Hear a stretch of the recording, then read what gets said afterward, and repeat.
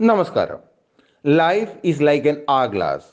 Eventually, everything hits the bottom, and all you have to do is to wait until someone comes along and turns it around. So, always begin your day with hopes. When you develop hopes, every situation appears to be bright.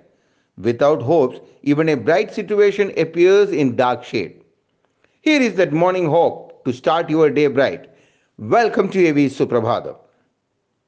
Self doubts undermine the energy levels and reduces the enthusiasm, resulting into underutilization of the available potentials. Thus, never forget these important things, or rather, I would say these important facts.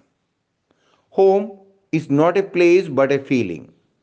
Time is not to be measured by a clock but by its moments.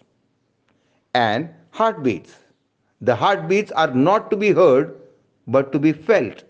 Let us share only positive vibes.